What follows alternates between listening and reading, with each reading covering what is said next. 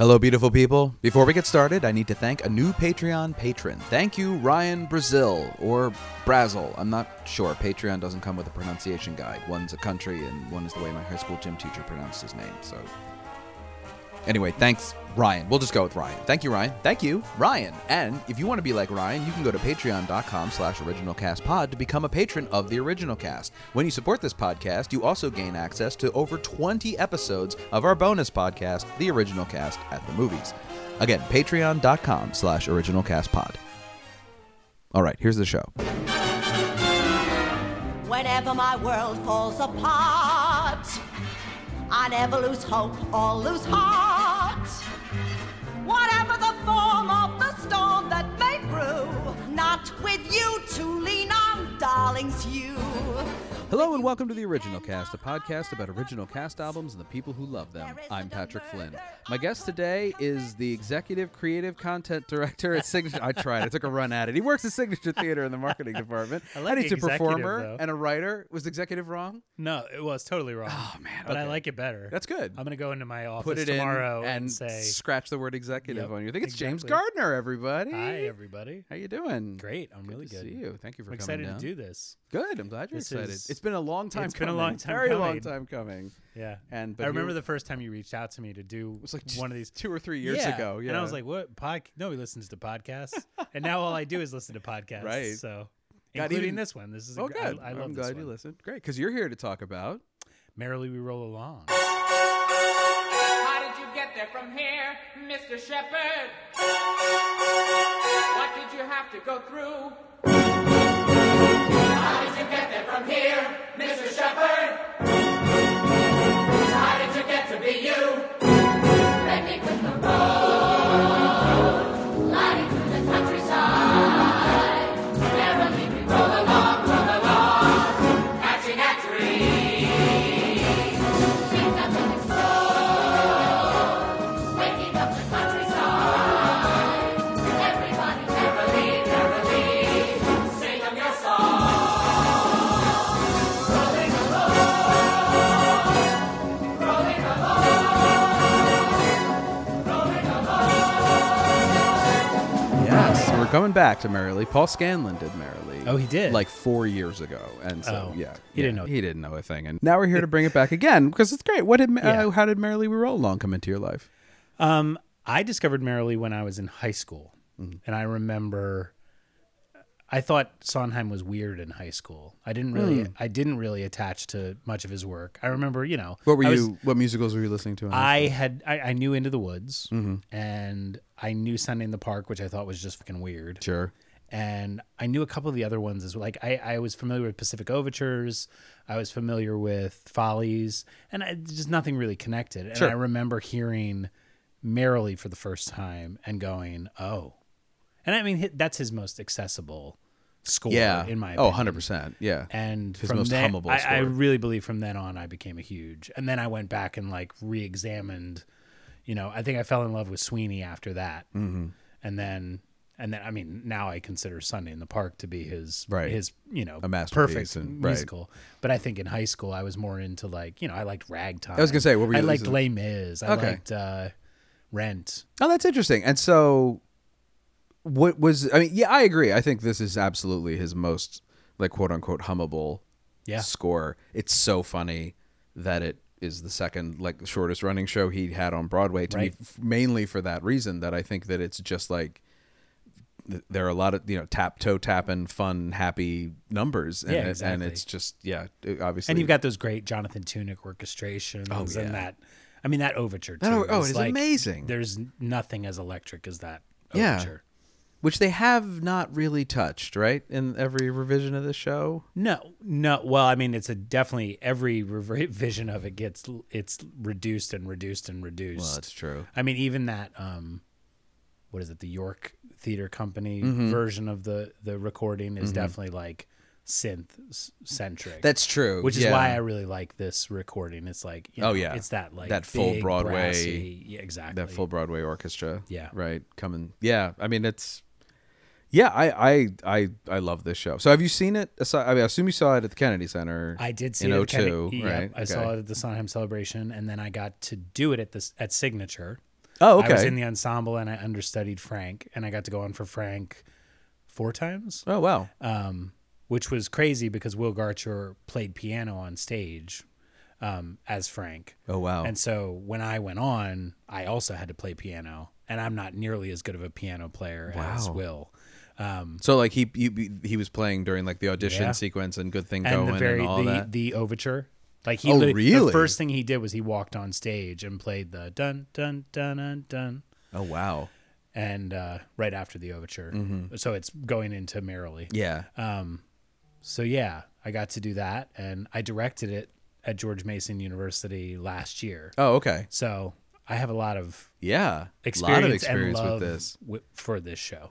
Was there any substantial writing changes among those 3 productions that you like, or was it pretty much the same version? It was pretty much all? the same Okay. version. I think once Sondheim got to, I believe, that York Theater production, that's pretty much become, until this recent Well, that's what I was going to say. revival, Yeah. when he sort of let them back in it and to re-examine it.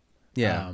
I mean, George Firth died, and I know when that Yeah. happened, he kind of shut it down. Yes. In a lot of ways, because I mean, God bless him, but the score is not the problem with this show. No. But I mean, listen, I'm one of the people that, yes, it's flawed. Absolutely. Oh, sure. I'm not under any delusion that it isn't. Yeah. But it's not as flawed as I think people make it to be. And I also think the problem with Merrily is that everybody comes into it going, I'm going to fix this. Oh, 100% agree. I'm going to fix this show, and I'm going to make it better. I think at some point you have to just embrace the show for what it is, and I think it's beautiful. And having done it at George Mason with a group of college kids, I pretty firmly believe now that it works better with young people. Sure. I don't think you can do it with. I just don't. Hearing our time at the end of the show with a group of young artists who literally believe what they're singing. Right. There's nothing as heartbreaking as that.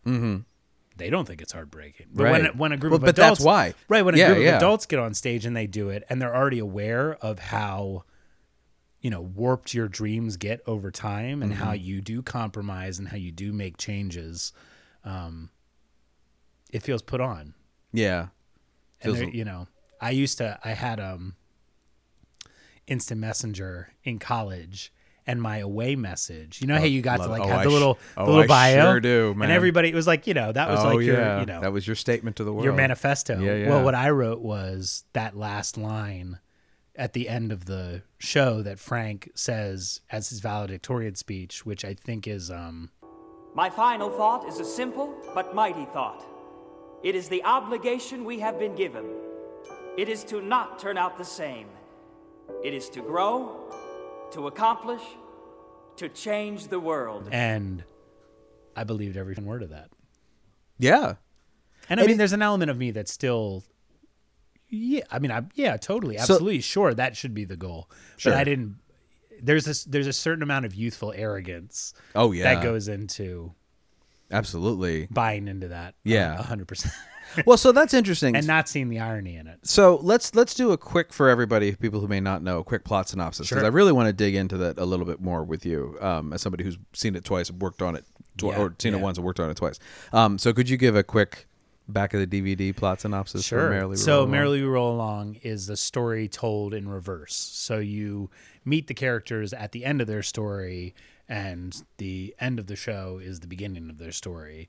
So you really see this friendship of Frank Shepard, Mary Flynn, and Charlie Kringus. Any guesses why I know her last name? Yeah, exactly. And you see this friendship, and you see its demise in reverse. Is the short synopsis. No, that's of the a good synopsis for that. So the thing that I've struggled with this show,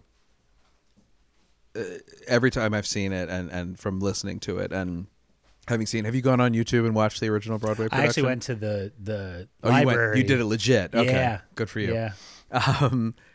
So one thing that has always bothered me about the revisions is that it seems that they, except for maybe the last one, which I don't know a ton about, they kind of take the teeth out of it. Yeah. A little bit, because one thing I really like about the original Broadway production is how it cuts really hard at things. I mean, like, because the big one being the song that has been omitted that I think is a crime is "Rich and Happy." Right.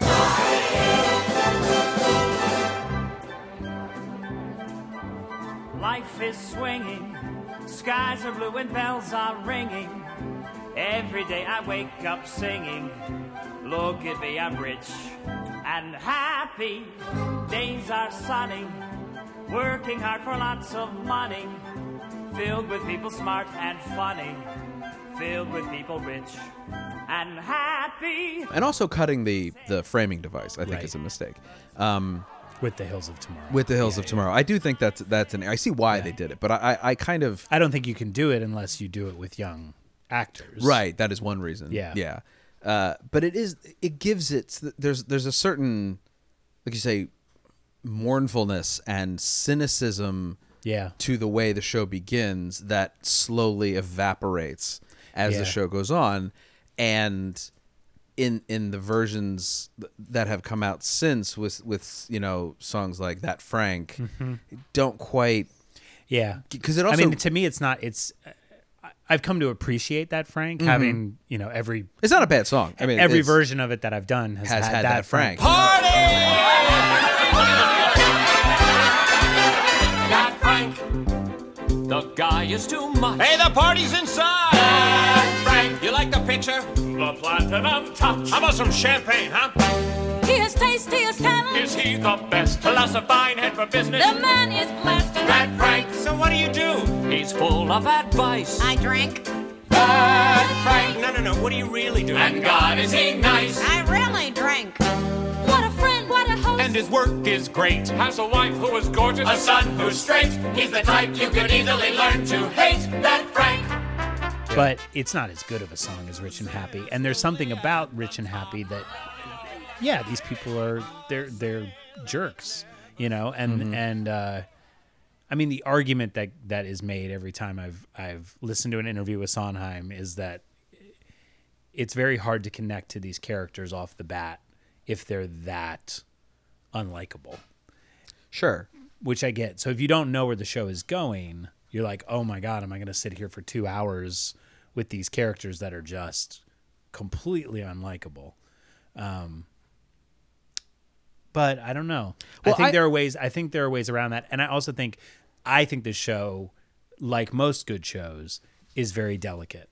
And in the hands of the wrong actor, it can fall apart quick. And director. Yeah, it can really And I crumble. think that the role of Frank is so important. And if the actor playing the role of Frank is playing it as, well, I'm just cocky and I'm a Right. jerk, like it's just not you're never gonna get on board with him. Yeah. And I think too often I've seen actors do it where they really lean into the fact that this guy is full of himself. Mm-hmm. Maybe that's a character trait of his, that he is full of himself, but at the same time he's that boy on the roof. And that's the thing that you have to remember, is that he's the dreamer. Mm-hmm. And if you buy into why he's doing what he does, if he's desperate to achieve this dream, and he thinks it's in the best interest of his friends and his friendship, and he sees everybody else as compromising, then I think you buy into Frank a little bit more. It's not only desperate to achieve the dream, he's desperate to achieve the dream right now. Oh yeah. I mean, there's constant moments where when he compromises, it's usually because it's the easier, and also there's somebody standing in front of him who is more successful than him going, no, what you want to do is this. Right. And he goes, oh, great. And Charlie and Mary are both like, no, we want to do that. And he sort of makes the clear decision. We're like, no, they're already where we want to be. Right. Why would I, let's follow their advice. And it leads him down this path where he's nowhere.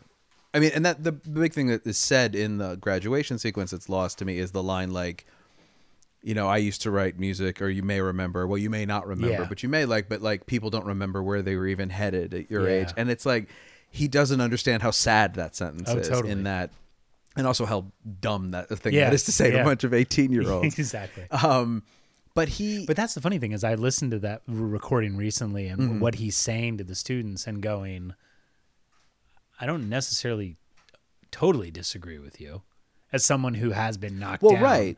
Like, I get that I don't think he's a jerk in the way that the high schoolers view him as this old guy who's getting up there and just, being crotchety and telling them that they need to compromise and do this and that. Yeah. When what he's really doing is trying to protect them. And if you view it in that way, if you view it through that lens, I think he's a much more likable That's character. funny. I never viewed it as him trying to protect them. It seemed to me like he was trying to excuse away. Like that's possible too.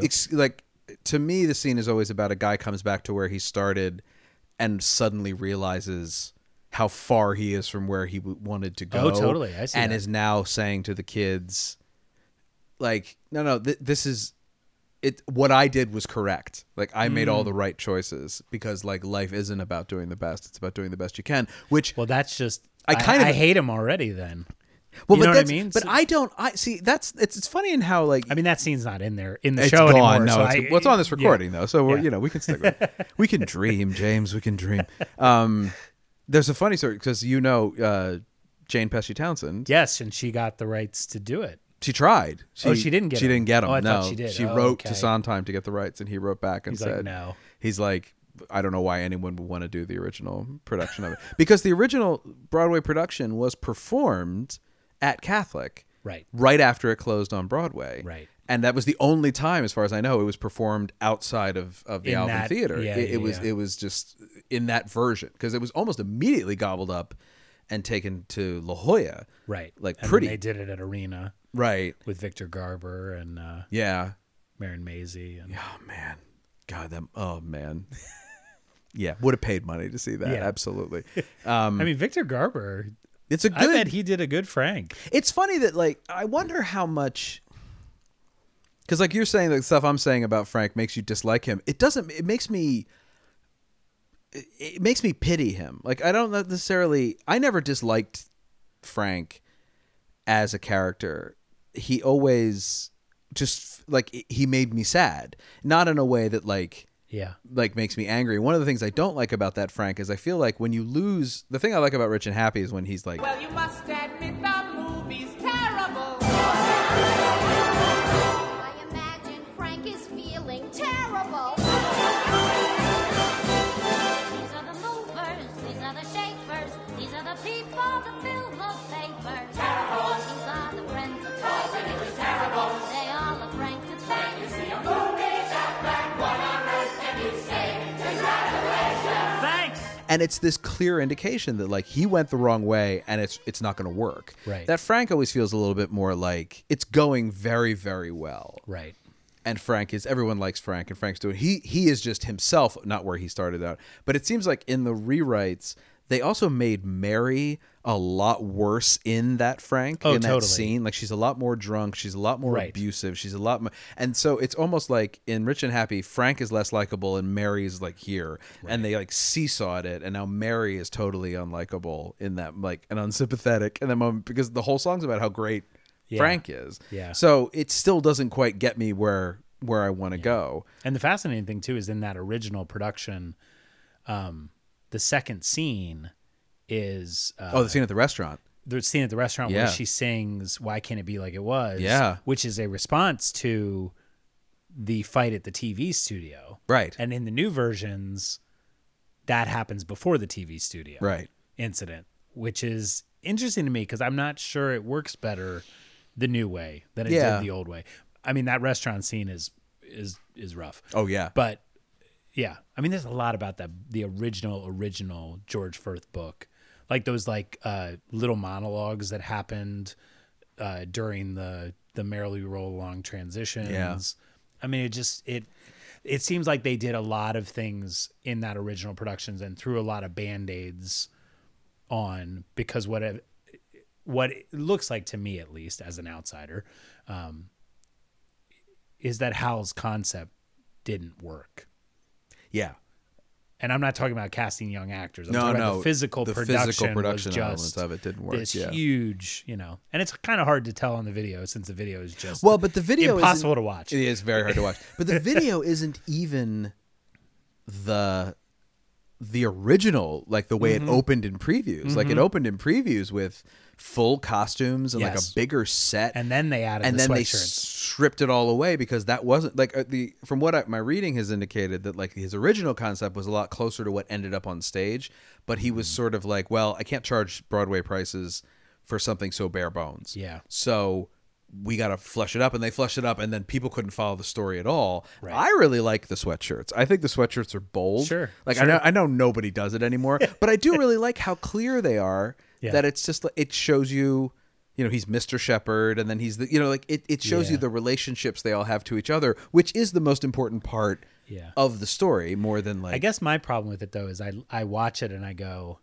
it to me feels like you're talking down to the audience a little bit. By going like, this story is really hard to follow. But apparently it is. Like apparently what the Maybe it the is. wild responses were always just like people didn't understand that it was running backwards. Yeah. And like even subsequent productions like at La Jolla Arena, that was still even a big now complaint. when I directed it at Mason, there was a big concern of like, how do we make it clear? Right.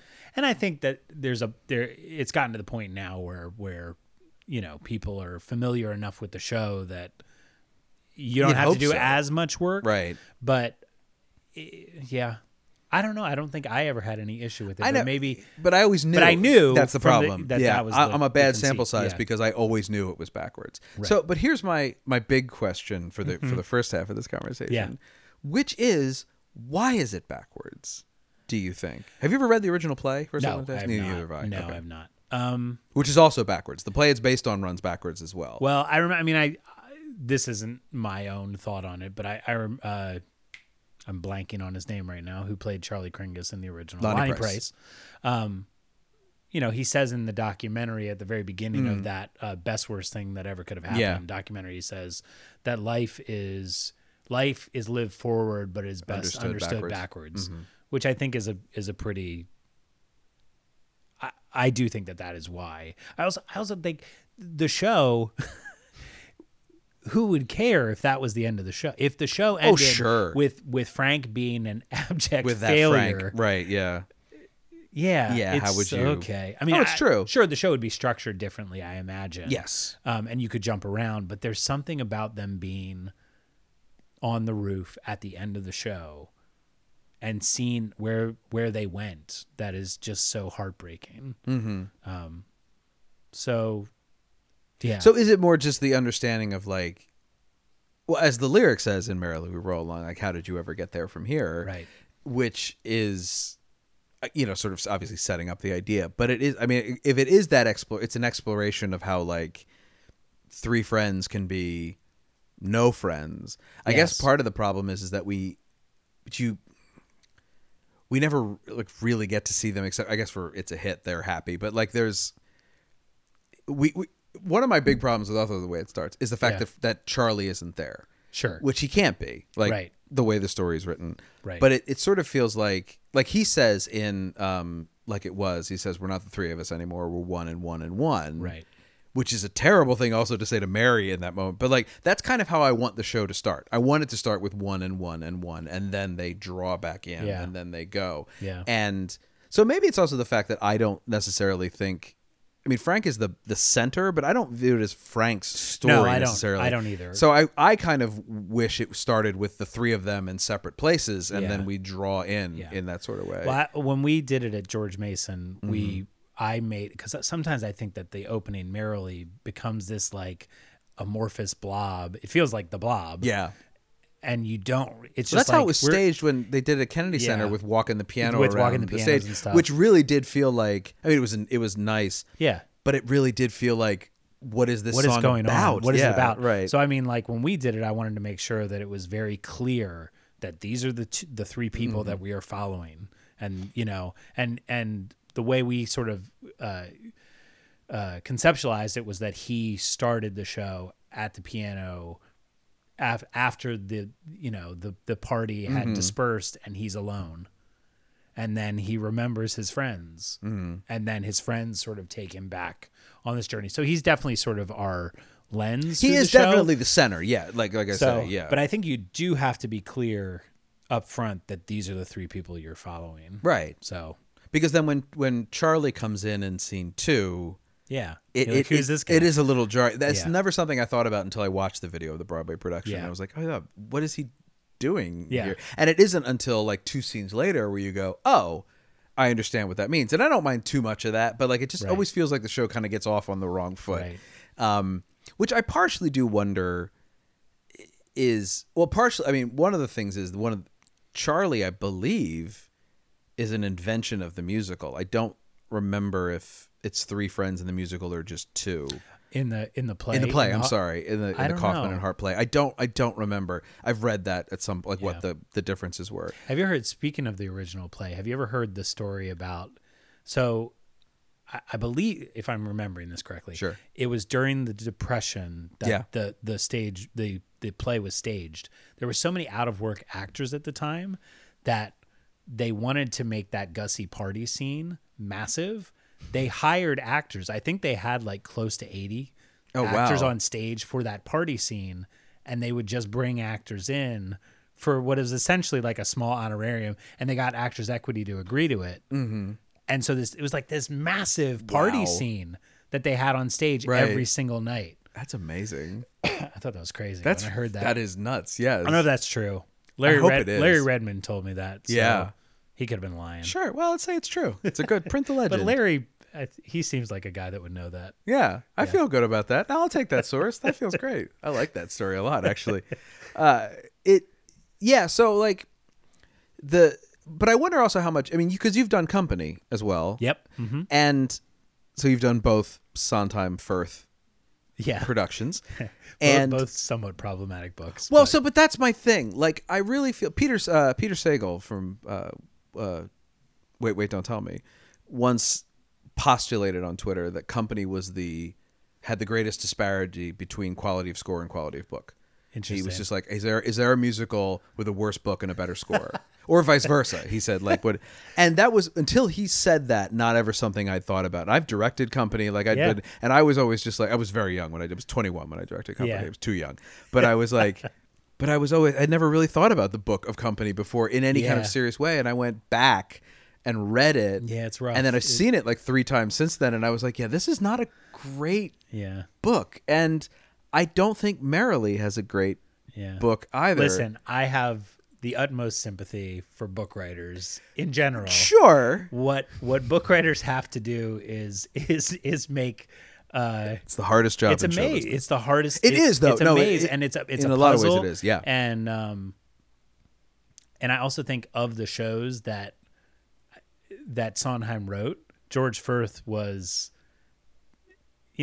challenged with the hardest. Oh, sure. Structures. I mean, right. And I do feel like it was unfair to sort of throw such a big responsibility on George Firth for Merrily and then just open. Because the show was not taken out of town at all. It opened straight into Well, previews. it's like they said they did their original table read of it, and they were enamored.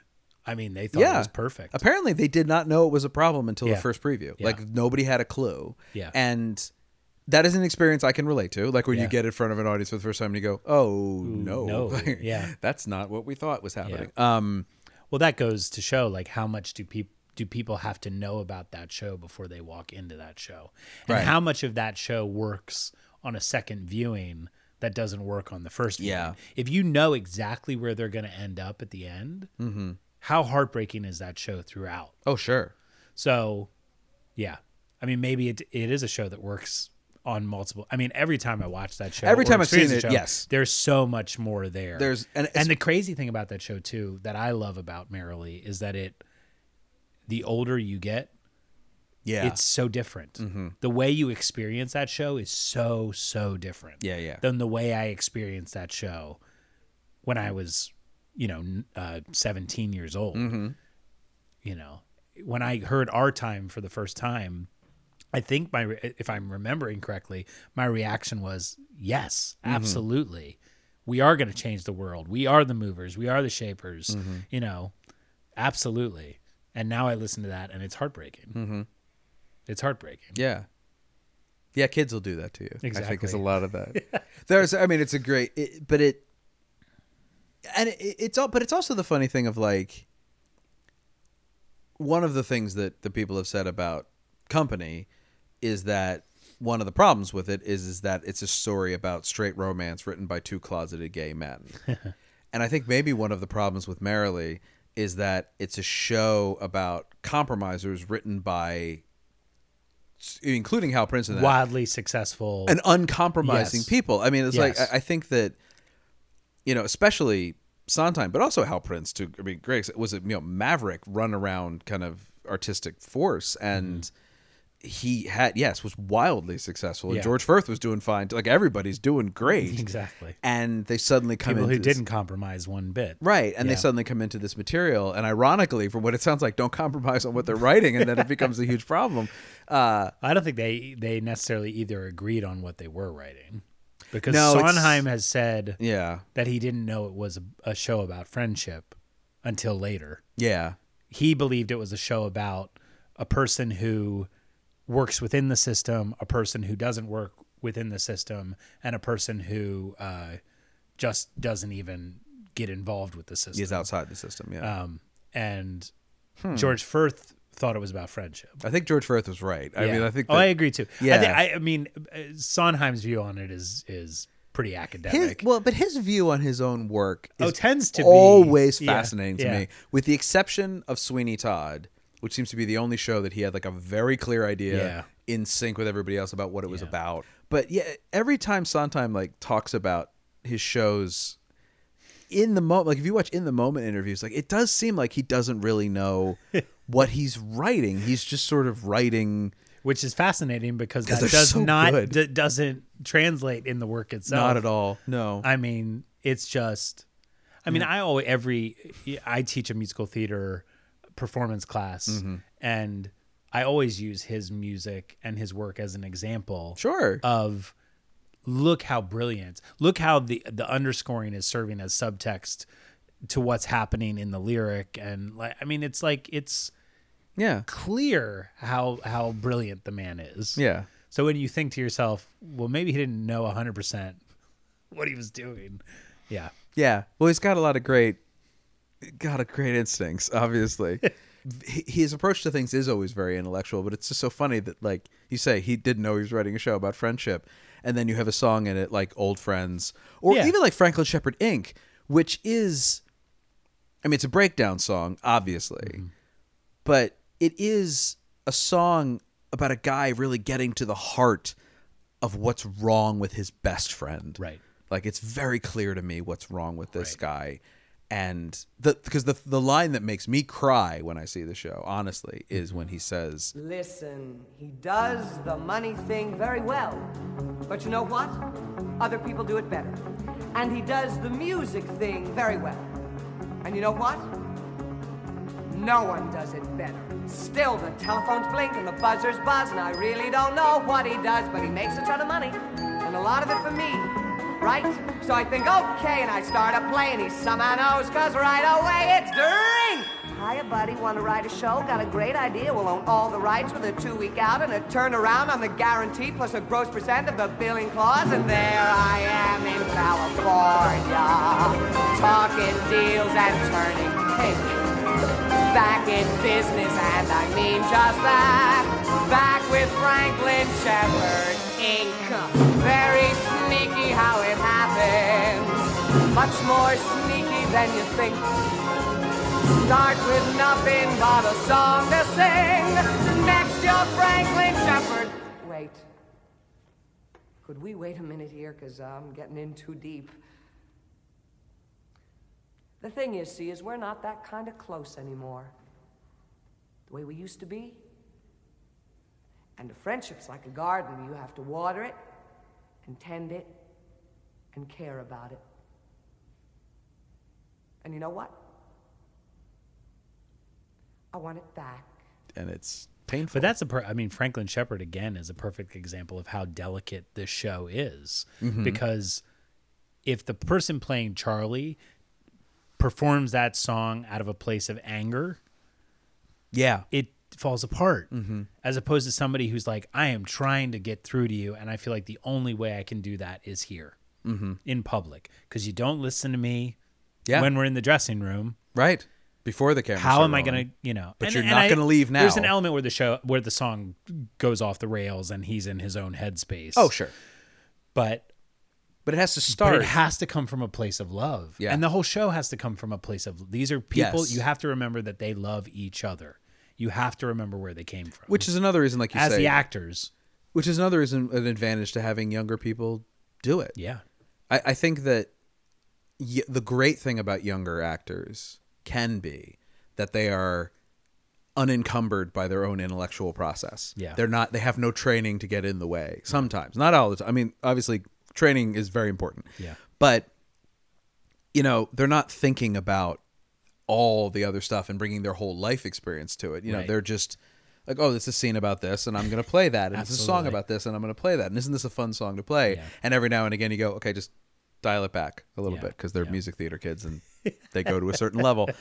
But that's important. Like, that's what I want out of a performer, especially for a show like this, where since it's happening in reverse, oddly, you kind of have to play it with like everything starting from zero. Yeah. Because the audience is starting from zero. The audience doesn't know where we came from. Right. You know where you came from, but the audience doesn't. And so you kind of have to like very clearly jump into it with like in a totally different place than where you ended the last scene. You're not building, you're kind of subtracting. Exactly. And that is, I think, like a more trained professional actor could get lost a little bit in the minutia of that. Whereas a kid's going to be like, all right, now I'm 20. Great. I'm 20. Yeah. I don't know what that means because I'm 18, but I'm 20. And I think that's what Hal and Sondheim were trying to do too. I think they succeeded. Yeah. Also, as the other thing, I think that original Broadway cast is outstanding. I think some of those performances are incredible. Yeah. Jim Walton. I think Jim Walton's great. Lonnie Price is great, obviously. Yeah. I mean, Jason Alexander, of course, but like even Giancarlo Esposito's in that cast, who's obviously tremendous. Jason Alexander has also been like a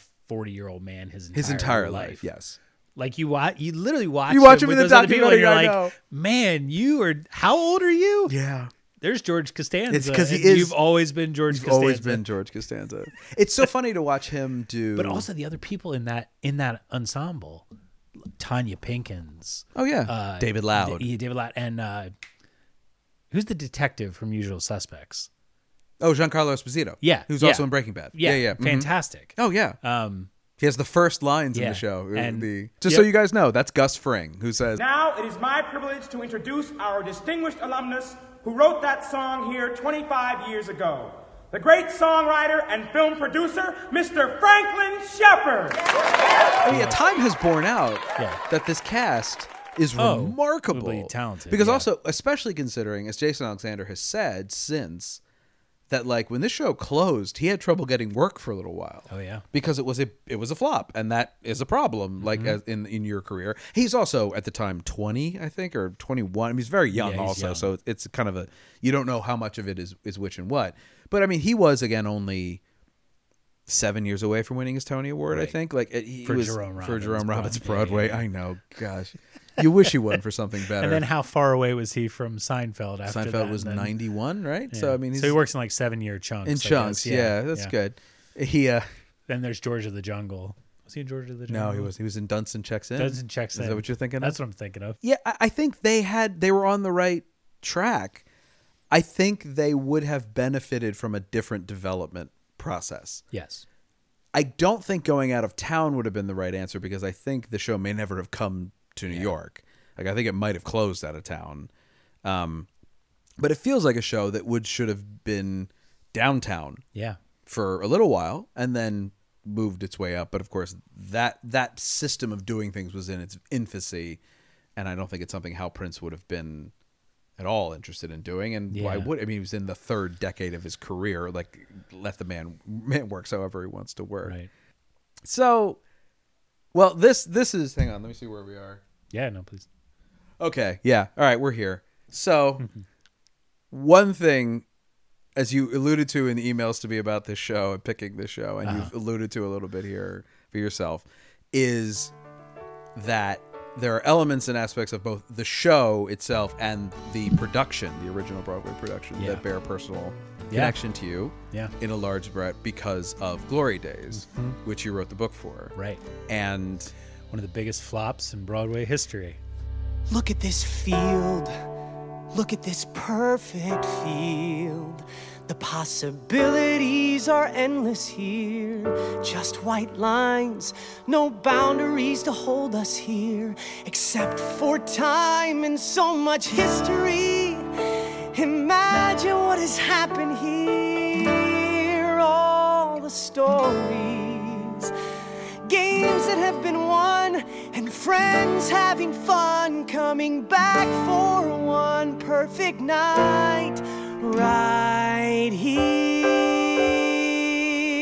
It ran for, I like to say, everybody's like, it ran for one night. Well, actually, it ran for like 18 previews. Right. Those count, guys. There were some shows that didn't even make it out of previews. So that's very true. That's true. Well, and it was funny watching Fosse Verdon. Did you watch Fosse Verdon? That she did that play that ran for one performance? Yeah.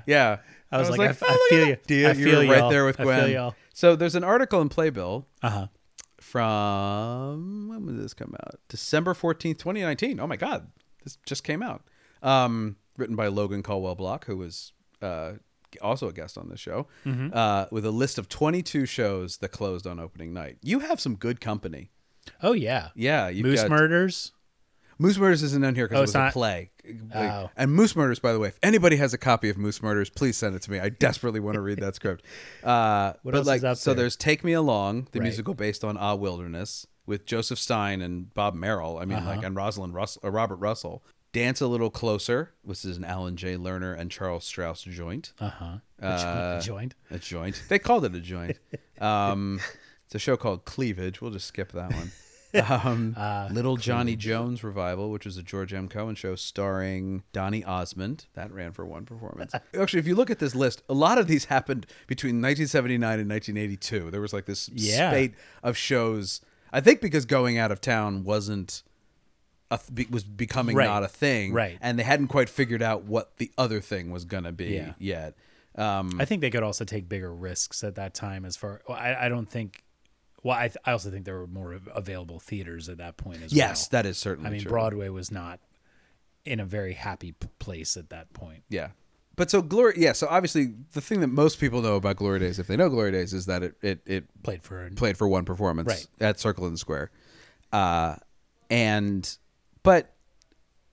it is a show. What's so funny about Glory Days to me is the fact that it has a life, like a real life now. And so much so, at this point, I have to go to my phone because I texted before you came over here, my friend Kimberly Cooper Schmidt of the Broadwasted podcast, who, when I told her, when I met her, that I knew you, squeed and was just, and not just in the like the fun Joe Allen way that we all do when you like know somebody who wrote a show that's on the wall in Joe Allen's, but she was so excited because she loves Glory Days and saw the Broadway production of it. One of a handful. And she has questions. Oh, yeah. Fascinating. So I opened it up to her as someone who had seen the show. Because I mean, I've heard songs, obviously, but I've never seen the show. So have you seen the Japanese production on YouTube? I saw it in Japan. Oh, there you go. They flew us out there. I mean, one of the best things about that Broadway production is it closed. And then within 2 weeks, we had a deal with the Japanese producers to do it in Japan. Oh, wow. So there's nothing better than getting your ass kicked on Broadway. Right. And then an email saying, would you like to come to Japan? We're going to do it in the Japanese production. Wow. That's a nice pick me up. Feel good. That's a pretty good pick me We'll fly you out. Exactly. Too. That's a nice. So we were out in Japan. They flew us out there for the opening. You know, that was a fascinating process too, because they asked us if they sent us the translation, you know, and you we were like, it it doesn't have to be on a football field, because we were like, this is in Japan. They don't play football in Japan, but they're so obsessed with Western culture that they were like, no, it'll be on a football field. Sure. Yeah. The one change they did make, though, is they don't know who Chunk from the Goonies is, Right. which is mentioned in a song in Glory Days. So they changed it to a Japanese character I didn't know, which is funny because in the middle of the song, he starts making these noises, and I'm like, what's going on? I love it. I love everything that's happening on it. How many different embarrassing ringtones did you get through before settling on Britney Spears? Toxic. Yeah, the old people from... I love that she knows that. The old people from in the audience did not know why she was laughing so hard during that moment. I'm pretty sure Toxic was... We arrived on Toxic pretty early. Pretty fast. Yeah. We knew that... it wasn't written in the script. I knew that we were in rehearsals, and we wanted his phone to go off, and I think... It was Nick. I think Nick was like, we got to come up with some funny ringtone. And I think Stephen Booth, who was the actor who played Will, was like, what about Toxic?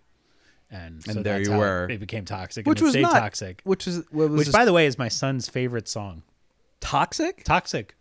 I mean, it's a good song. He loves Toxic. I like Toxic. I don't know who introduced Toxic to him. Very good question. But my favorite is he had a birthday party when he turned 3. Sure. When he turned 3. They asked him at the birthday party. It was at one of those, like, big playroom. They asked him, what's your favorite song? And he said Toxic. And he said Toxic. And so they played Toxic for, like, the dance party section of the party. Wow. And all the parents on the side, like, what is happening? Not hanging out with that Gardner kid anymore. What was the writing process like? This you've talked about a little bit with like the New York Times articles and things, but just a quick like. I mean, Nick and I started writing it the summer after our freshman year of college. Nick basically had this experience with his college friends that summer. And like, when you're a musical theater nerd, you start to write a musical about it. Sure. And Nick had written a couple songs and I came over to his house. How old were you guys? We would have been 19. Okay. Or 18. No, 19. We were 19 years old and he called me over to hang out and he played me Open Road, and he played me another song that didn't end up staying in the show. And I said, I want to write this with you. Let's write this. I had never written anything in my entire life. And Nick said, okay, this is what we're going to do. We're going to give ourselves 4 weeks. We're going to write a musical, and then we're going to do a reading of it at Imagination Stage because his mother was on the board of Imagination Stage. And so we did a reading of it. And I think it had I want to say it had 7 or 8 songs. And it was like an hour and a half long. A 7-song musical that's an hour and a half long. Yeah. Way too much book. That's a discrepancy, yeah. I think the F-bomb got dropped maybe as many minutes there was F-bombs. And the show was called Ass Backwards. It wasn't called Glory Days. Oh, okay. I don't know why it was called Ass Backwards. We just thought we were being clever. Sure. Also, you didn't write out Ass Backwards. You just wrote SSA because that's ass Backwards. Got you. Wow. Anyway, wow. Yeah. Wow. But it was clear, and we did it, and that was kind of the end of it. And then we the next summer did a masterclass with Signature Theater at the Kennedy Center called Overtures. And one day Richard Maltby was there giving a masterclass, and Nick came over to me and said, I want to play one of our songs for Richard. And I said, you're crazy. No, don't do that. And Nick is crazy. Crazy. He did it. And I remember he played Open Road, and Richard said, that is a perfect musical theater song. We learned about each other's lives as we talked all through the night. And when he thought the time was right, he kissed me in the car beneath the starless sky. And with that kiss, he opened up my mind. And we went driving. We were driving. We were driving. Just me, a beautiful boy, and the open road.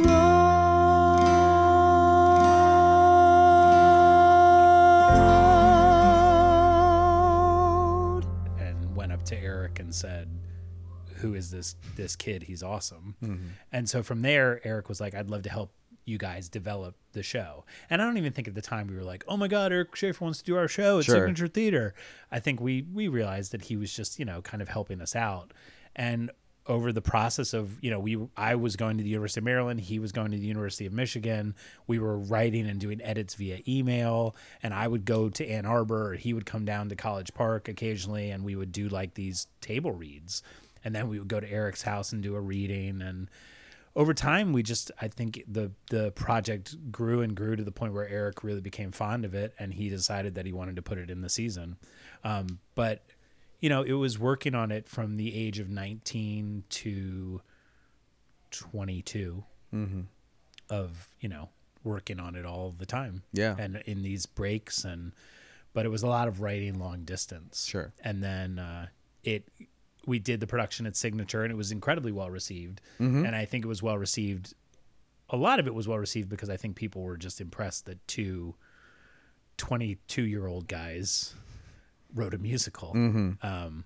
And I think there was also a little bit of lightning in a bottle. I think there was that theater. It worked incredibly well in that theater. I think there was no pressure of this is going to Broadway. Right. That wasn't there. And I think the energy that those actors had in that space was magical. And that's what I talk about when I say that Merrily is a really delicate piece of theater.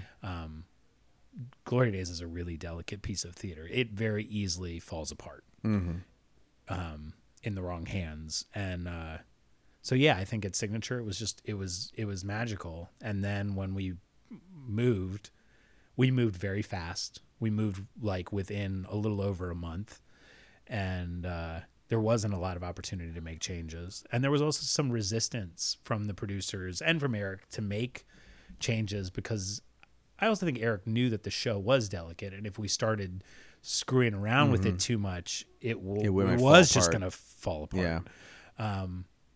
So, there are tons of reasons I don't think it worked on Broadway. I think because it was under the glare of those Broadway lights.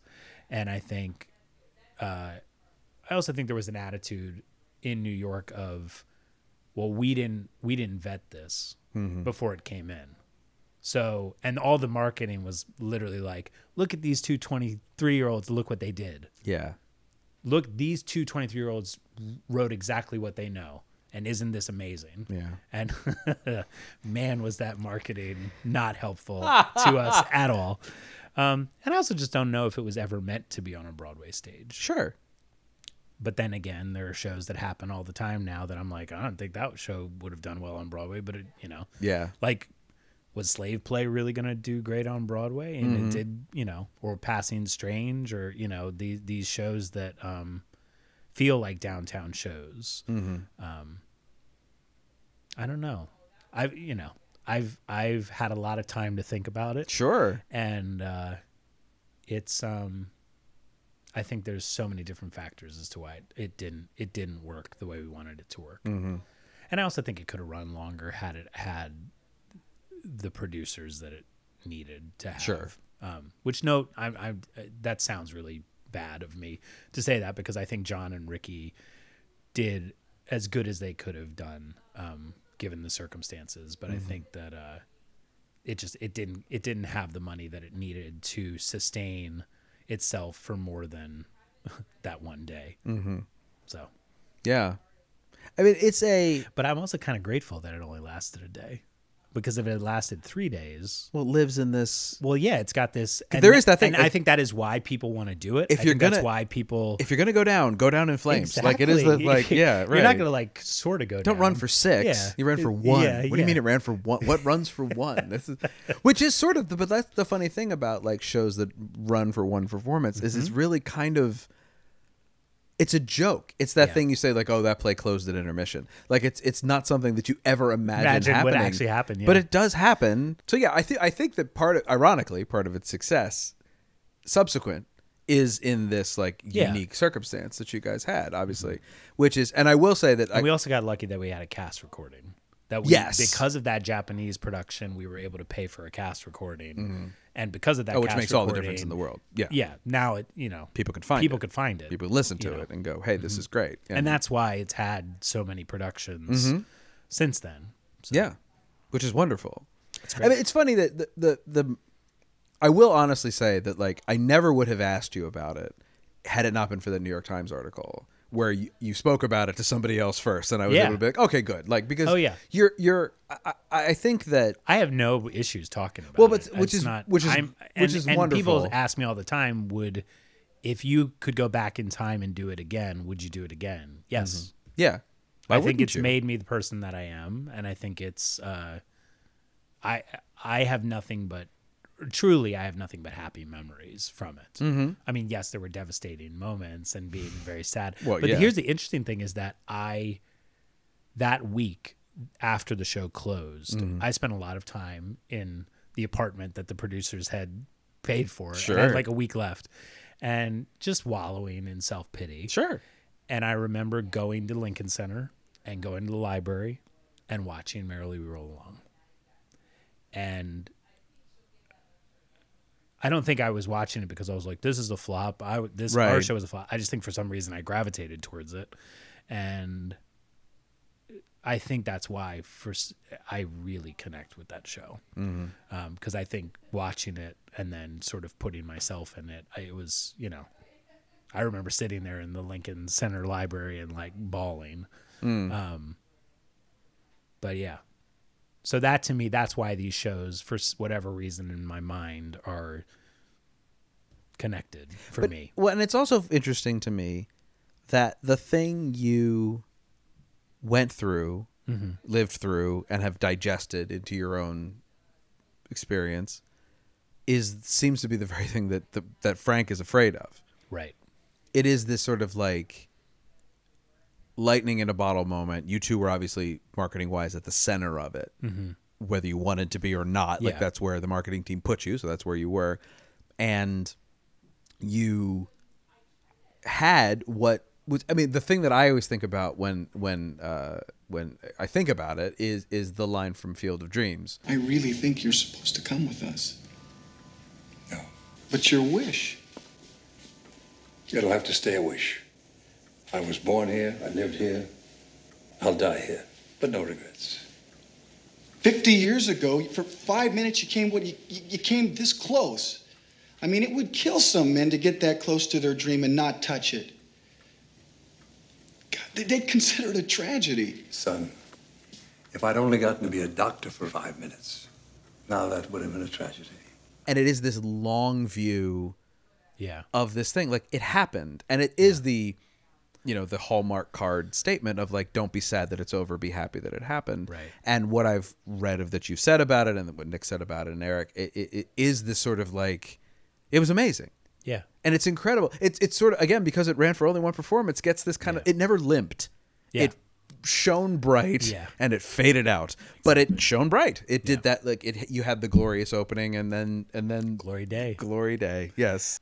But it's the very thing, I was tying it back into Merrily. It's the very thing that like, Frank has all these moments of sort of fear, not fear of failure necessarily, though it's connected, but he's a character. I wonder what you think about this. He seems to be a character who is very worried about being thought of. Yeah, he's worried about not leaving his mark. Right. But also being thought of as not smart. Like you know what I mean? Yeah. Like he has a lot. He has the primary thing he wants, which is to leave his mark. Right. But he has a lot of he wants to leave his mark a certain way in a certain time and be connected to a certain thing. He wants stuff. Yeah. He wants it all to be part of the same package. Yes. And he's kind of unwilling ultimately to accept the one without the other. Right. And he throws away his talent in an effort to attain the trappings of success without actually obtaining the success that he isn't it? wants. I feel like it's kind of the artist's dilemma, but I feel like it's a human being dilemma of not ever being content and being happy in the moment that you're in. Mm-hmm. And so for Frank, it's constantly, okay, what's next? How am I going to, like, in that moment where he's playing in a room full of, you know, these big Broadway artists and stars, and he's at this like incredible party, you would think he would be elated in that moment. Yeah. And yet all he's thinking about is what's next, which I think we all have that. Oh, sure. But I think what Glory Days taught me was it's okay to appreciate this moment. And it's maybe it's just about this moment, and it's not about how does this moment. I mean, because if I was sitting there thinking, how is Glory Days, this moment, this failure, going to lead to the next thing, I would drive myself insane. Sure. Because if you look at that on paper, you go, well, that was the end of that. Right. That was awful. And I think it's sort of changed the way I sort of view my goals and life. And I mean, I think it's also interesting too that I think you could look at my story and also go, well, he compromised, right? That he went and he touched the star, or he was like Icarus or something. He got too close to the sun, and then he retreated, right? And I mean, for me, it's like that. My dream growing up was to be on Broadway, was to be an actor on Broadway. I never was an actor on Broadway. I did, in my mind at least, I wrote a show that was on Broadway. And then not in your mind. That did happen. That did happen. Yeah, right. And yeah, Well, it wasn't your dream. I mean, as you say, like, it wasn't my dream. That wasn't your dream. Yeah. But it was better than my dream. It was better than what I imagined could even be possible. So I got there, and I don't know. It's all gravy. I mean, it's yeah. sort of like the sort of sentiment I'm getting from you was like there was no downside. No. To any part of it. Like it's not. I mean, there was certainly downside. Sure. I mean, sure. I think in the months after it, I was very much reeling from it and going, what's next? What's next? I don't know what's next. Right. But I think now that I have some perspective on the way that it all sort of fell apart, I can go, this has clearly made me who I am. Well, and I think this has clearly led me to where I am today, and I'm happy with where I am today. I mean, the most valuable thing I think both you and Nick got out of it was that it shattered the illusion of Broadway at a very young age. Yeah. So it's not like you very quickly understood exactly what this animal is at an age where very few people get that understanding. And I mean, and Nick and I have friends who we were, you know, other writing teams and other people that were writing around us that still haven't gotten to Broadway and that are still chasing that star. And good for you. Right. Absolutely. I'm not here to say that that's not something that you got to have goals. You should strive for, and you should do sure. that. But it's just interesting to see that still. Well, and then it's not like the thing you said that's most interesting to me is the like, this was not meant to be a Broadway show. I don't think like, or I don't know if it was. And that there are not every show needs to go every place. No, it is not. It doesn't. You really have. That's the one thing that I find really fascinating about young writers and just this business in general, especially as it relates to regional theaters and stuff, is like that always seems to be the goal. Yeah. And for somebody that's been there, I go, I don't know if that should be the goal. Right. I think the goal should just be to write something that's really great. Yeah. And that you're really proud of. And if it happens to go there, great. Like, I mean, like we were talking about Slave Play, Jeremy O. Harris did not attempt to write a show that was going to go to Broadway. Right. He didn't. And yet there it is. And I think he's as surprised as yes, anybody as else. Anybody is. Yeah, absolutely. But I mean, you listen to interviews with him. He was not trying to write a Broadway show. No. He was trying to write a downtown, yeah, avant-garde piece of theater. Well, and he did. Yeah. Oh, he totally did. There's something that people are connecting to. And there's a timing. Exactly. The thing that none of us has any control over at all in this business. And the thing that I think terrifies everybody when you start to bring it up is the idea of, you can call it whatever you want, it's luck in a lot of ways. Oh, it totally. You wrote the right Glory play Days at the right time. Yeah. I mean, that was the season right that Passing Strange was on Broadway. In the Heights was on Broadway. Right. It came after Spring Awakening was wildly successful. There were all these things that like, oh, well, people like shows about young people. So this'll translate. You know, Circle in the Square became available because Spelling Bee closed. Right. And that's the only theater in New York that you show could have would done it even in. Yes, have I was gonna possibly say. worked in. Yeah. So it was just all these different factors that then resulted in. But I mean, that's to me what makes this whole process so fragile. Sure. Not just a show. I mean, that to me is why Merrily We Roll Along is where it is in the history of theater as this giant flop. To me, is not because the show is terrible. Mm-hmm. It's because there's so many these little things that just did not click. Yeah. I'm going to swing it all the way back around onto Merrily and ask you what your favorite song is. My favorite song? I mean, I think it's Our Time. Really? Yeah, I think it's Our Time. I mean, I love Franklin Shepherd. Oh, sure. But I mean, the emotional punch that comes with Our Time. I mean, if I'm judging the songs in a vacuum where they're not a part of the show. Well, however you want to do it. Then I'd probably say Franklin Shepherd. Just because it's it's a fascinating. Yeah, it is a really interesting. There is mathematician Sondheim right there. Oh gosh, yeah. The telephones blink and the buzzers buzz, and I really don't know what he does, but and he makes Raul a ton of money. Esparza in that Kennedy Center production just brought the only time I've ever actually seen a show-stopping moment where it's the show incredible. was literally not going to go on. Yeah, that was a remarkable thing to say. I'm really glad I got to see that. It's funny. No one ever says "Now You Know," which is my favorite song. Of the show. I love "Now You Know." All right, now you know, life is crummy, well, now you know. Okay, big surprise, people love you and tell you lies. Bricks can fall out of clear blue skies. Put your dimple down, now you know. Okay, there you go, learn to live with it, now you know. It's called flowers wilt, it's called apples rot. It's called thieves get rich and saints get shot. It's called God don't answer prayers a lot. Okay, now you know.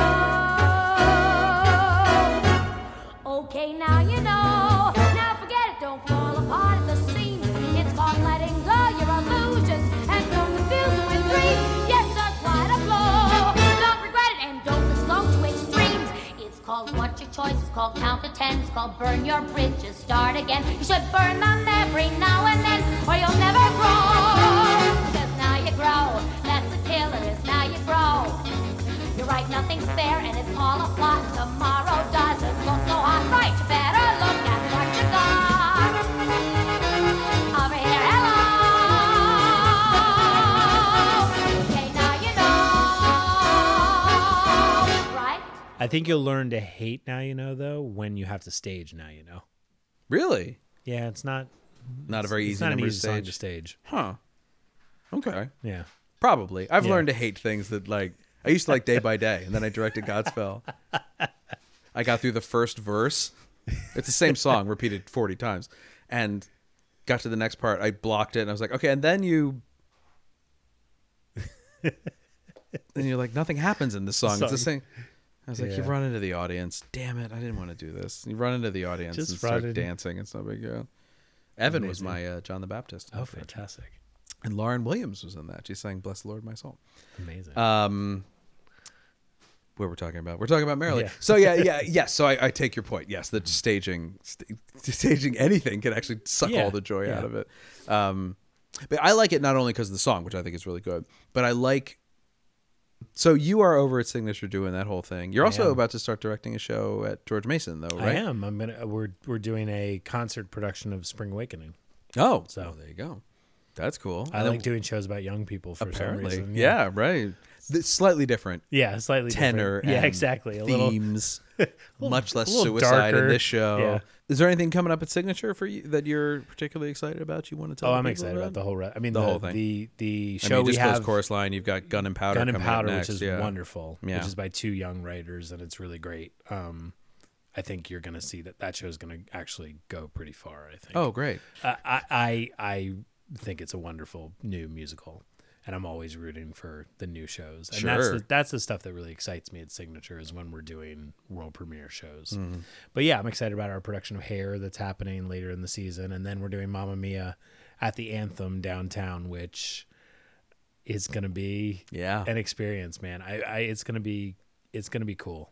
It's going to be a thing. Yeah. It's the right show to do there. Oh, totally. That's for damn sure. Well, there are only so many shows you can do at the Anthem. Yeah. That are going to work in that. Right. it's got to feel like a party. Yeah. And I think And Mamma that's Mia. Mamma Mia. Yeah, Mamma Mia does that. Yeah. Yeah. 100%. Yeah. That's great. Yeah. Thank you so much, James. Of course. Thank you. Thank you for having me. Something is stirring, shifting ground, it's just begun. Edges are blurring all around, and yesterday is done. Feel the flow, hear what's happening, we're what's happening. Don't you know, we're the movers and we're the shapers. We're the names in tomorrow's papers. Up to us, man, to show 'em. The original cast is produced and edited by me, Patrick Flynn. The original cast is on Instagram, Facebook, and Twitter at OriginalCastPod. You can follow me, Patrick Flynn, on all platforms at Unknown Penguin. Enjoying yourself? Leave a rating and review on Apple Podcasts and tell the world. You can also find the original cast on Spotify, Stitcher, Overcast, and wherever fine podcasts are available. My thanks to James Gardiner for coming and talking to me. I'm Patrick Flynn, and I can't. I have rehearsal. It's our heads on the block, give us room.